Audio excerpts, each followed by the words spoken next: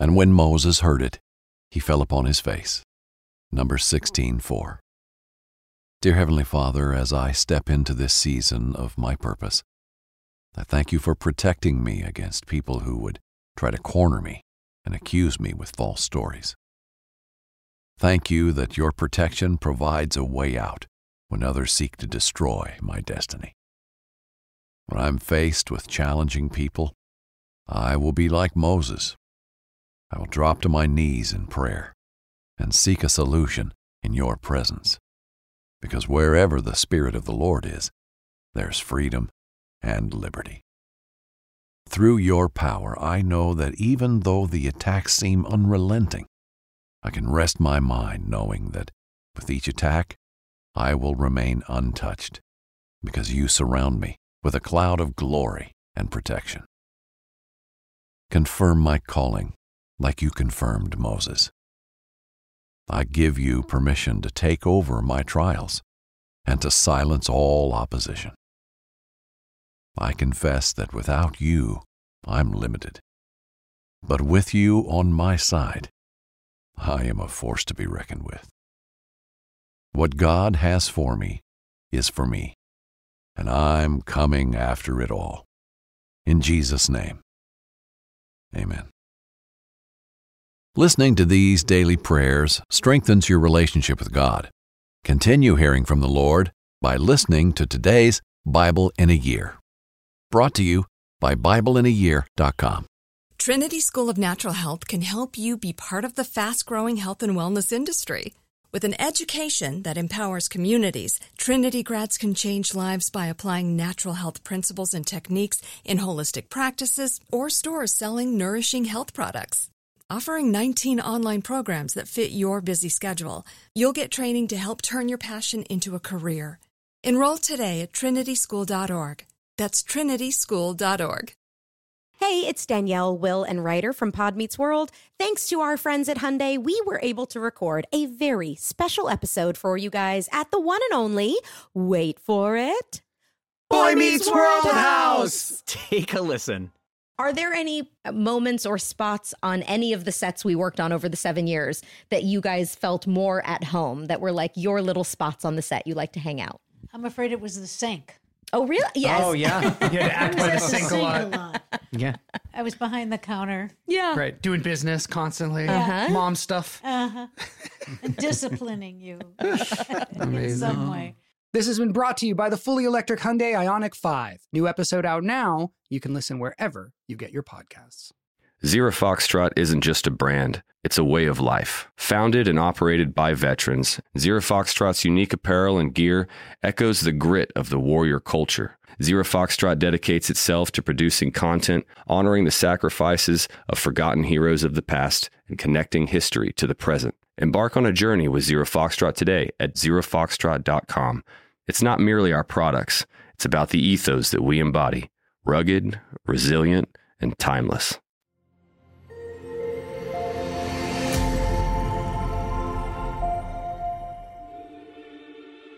Korah and his followers. In our last story, Moses sent spies to the land of Canaan. 10 out of the 12 spies brought back negative reports and scared the people into wanting to go back to Egypt. God, fed up with their constant doubts, denied them access to the Promised Land. They were banished to die in the wilderness, and their children would be the ones to inherit the land. In this story, we learn about Israel's first organized rebellion. Seeds of doubt were sown by Korah from the tribe of Levi. Those who rise up against Moses regret it deeply, as inspired by the book of Numbers. Hello, I'm Jack Graham with today's episode of the Bible in a Year podcast. In our last episode, we discovered that the Israelites' lack of faith cost them. It cost them God's promised land, at least for that generation. Because they failed to trust in God to give them the land and to defeat every enemy, they listened to 10 spies who spoke words of fear. The entire generation would now die off. They would never see the promised land. Only Caleb and Joshua would experience the promise that God has given. We've previously heard the story of Miriam and Aaron defying Moses, but in today's reading, we'll learn of the first rebellion of the people. Led by Korah, a Levite, the people will turn against Moses, but their actions will have terrible consequences. And God will use their actions to remind his people that when they oppose his plans and resist his will, there is judgment to follow. Let's listen now to today's reading. The stars lit the skies like sand on the seashore. The camp was silent, and all of Israel slept in their tents, all but a few. Korah, a son from the tribe of Levi, had gathered a few of the elders around some burning coals. Together they stood in frustration and jealousy towards Moses. They whispered amongst themselves, conniving and scheming against Moses and Aaron. A wicked grin could be seen at the corner of Korah's face as they planned their coup. The men arose in the morning with intensity. Korah, with 250 chiefs behind him, marched to the tent of Moses. They assembled together against Moses and Aaron. They brought him out in front of the congregation as if on trial. The Israelites took notice of what was happening and began to gather around Korah and Moses. Korah smiled at the attention and raised his voice for all the people to hear. He pointed to Moses. "How dare you?" Korah shouted. "Everyone here is holy, Moses. You are not the only one among us anointed by God. So why do you choose to exalt yourself? Are you better than all of us?" He spoke with a frightening charisma. Moses refused to play Korah's game. The people watched Moses, anticipating a clash of alphas fighting for the right to lead. Moses looked at Korah, no doubt remembering the time he once strangled an Egyptian soldier in the sand. Yet instead of fighting or speaking, he fell on his face. The crowd watched as Moses took the position of bowing. While Korah exalted himself in front of the people and puffed his chest, Moses laid there silently in the dirt, mumbling prayers to God. Moments passed, and the people held their breath waiting for Moses to answer Korah. He looked up and rose to his feet. When Moses lifted his head, an intensity could be seen shooting from his eyes. His gaze locked on to Korah, the look of a warrior king, a posture strengthened by the Spirit of God. Moses spoke plainly and directly. He said, "In the morning, the Lord will show who is his. We will both bring offerings to him, and he will choose among us." And Moses turned to leave. Before departing, he looked to all 250 men and said, "You have gone too far, sons of Levi. I know why you rise up against me. The leadership God has given you was not enough." And he turned back towards his tent. Later that day, Moses sent for 2 elders of the congregation, Dathan and Abiram. He needed support from people with influence, yet they denied him, saying, "We will not join you. You have denied us the land flowing with milk and honey. You have banished us to die in the wilderness, and now you act as king over us." At that instant, Moses' anger ignited within him. If they had only known the hours he had spent begging God to spare them. Countless times Moses had beat his chest before God, asking him to take his own life instead of theirs. If they had only known the sacrifice it took for him to watch the Egyptians, the people he was raised with, to drown in the Red Sea. And now they question his integrity, his humility, and his devotion to them. Moses' eyes burned with rage, and his fists clenched.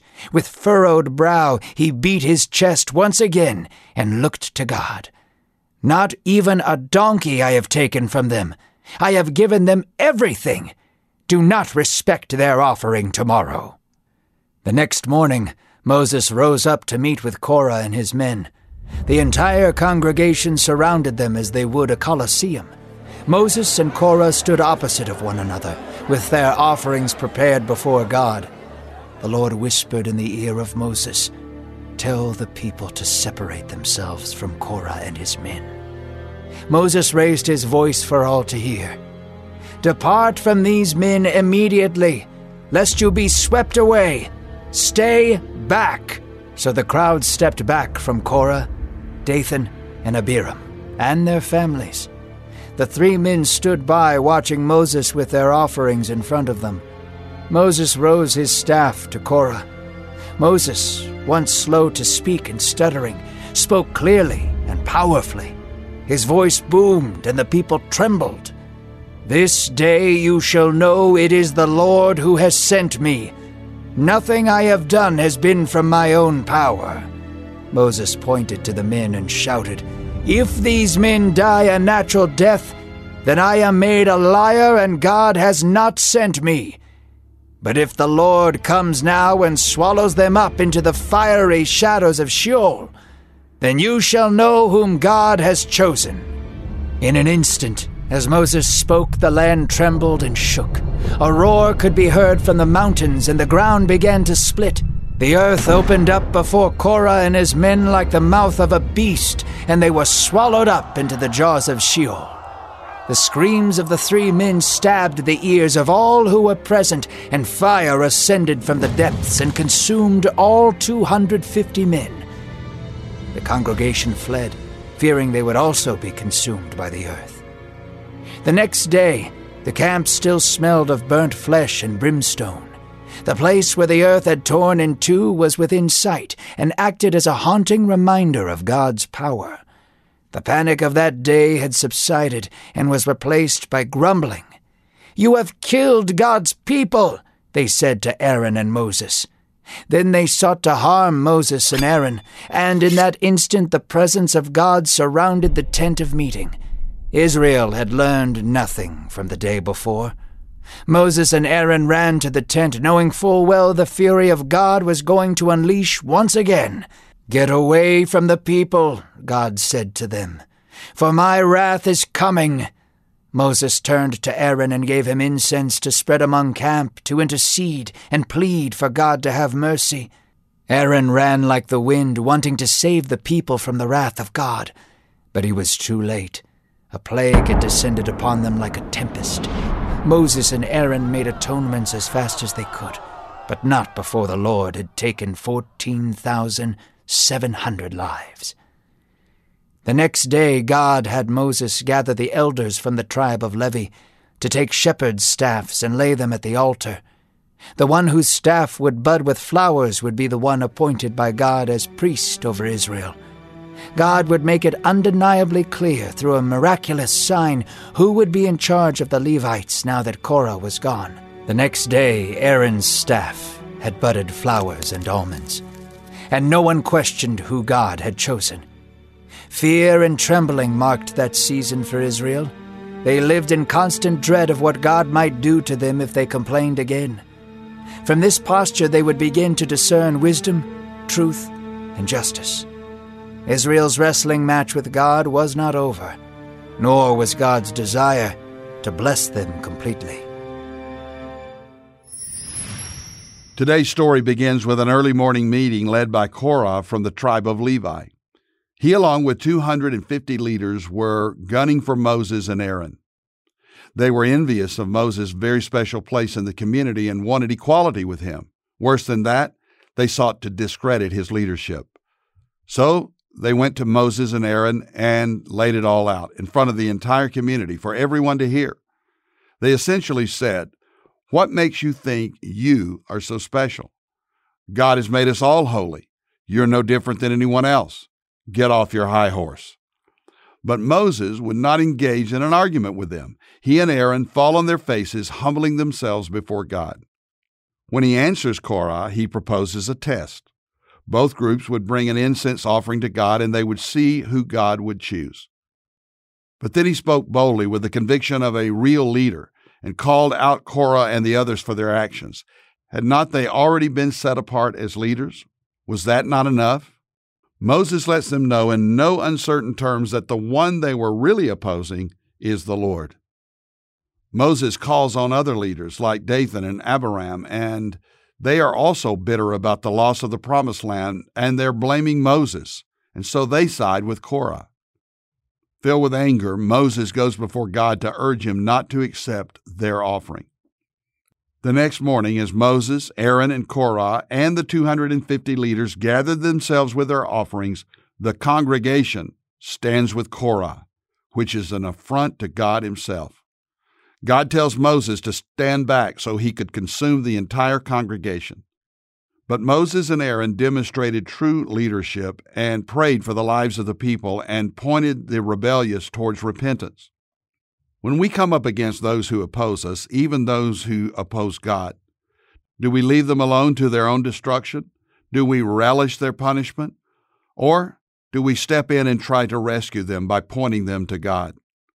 Christ himself faced rejection and opposition that we cannot imagine, yet he interceded on our behalf, just as Moses does here for the people.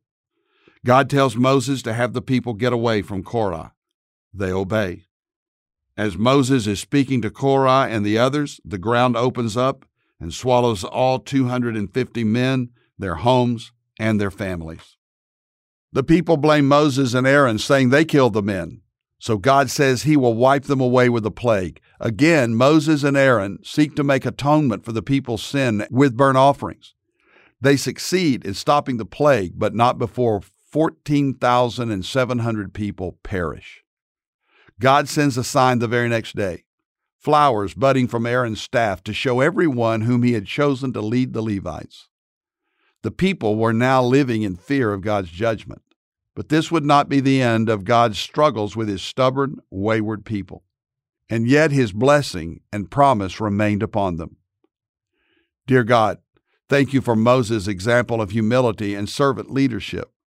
Thank you for how this story points us to Jesus himself, who took our wrath and our sin and intervened on our behalf before you. We are so thankful for your salvation. In Jesus' name, amen. Thank you for listening to today's Bible in a Year podcast. I'm Pastor Jack Graham from Dallas, Texas. Download the Pray.com app and make prayer a priority in your life. If you enjoyed this podcast, share it with someone you love. By sharing this podcast, you can make a difference in someone's life. And if you want more resources as to how you can know God and experience him in your life, be sure to visit jackgraham.org.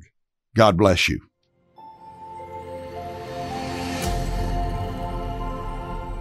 This episode is sponsored by MediShare, an innovative healthcare solution for Christians to save money without sacrificing quality. Trinity School of Natural Health can help you be part of the fast-growing health and wellness industry. With an education that empowers communities, Trinity grads can change lives by applying natural health principles and techniques in holistic practices or stores selling nourishing health products. Offering 19 online programs that fit your busy schedule, you'll get training to help turn your passion into a career. Enroll today at trinityschool.org. That's trinityschool.org. Zero Foxtrot isn't just a brand, it's a way of life. Founded and operated by veterans, Zero Foxtrot's unique apparel and gear echoes the grit of the warrior culture. Zero Foxtrot dedicates itself to producing content, honoring the sacrifices of forgotten heroes of the past, and connecting history to the present. Embark on a journey with Zero Foxtrot today at zerofoxtrot.com. It's not merely our products, it's about the ethos that we embody. Rugged, resilient, and timeless. You know that feeling when you walk into your home, take a deep breath, and feel new? Well, that's what it's like to use Clorox Scentiva. Because Clorox Scentiva smells like coconut, cleans like Clorox, and feels like energy. It'll elevate any cleaning routine to not just clean, but also make every room smell like a tropical coconut getaway. Discover how Clorox Scentiva's powerful clean and refreshing scents can transform your space. Get yours in coconut or other fabulous scents at a nearby retail store.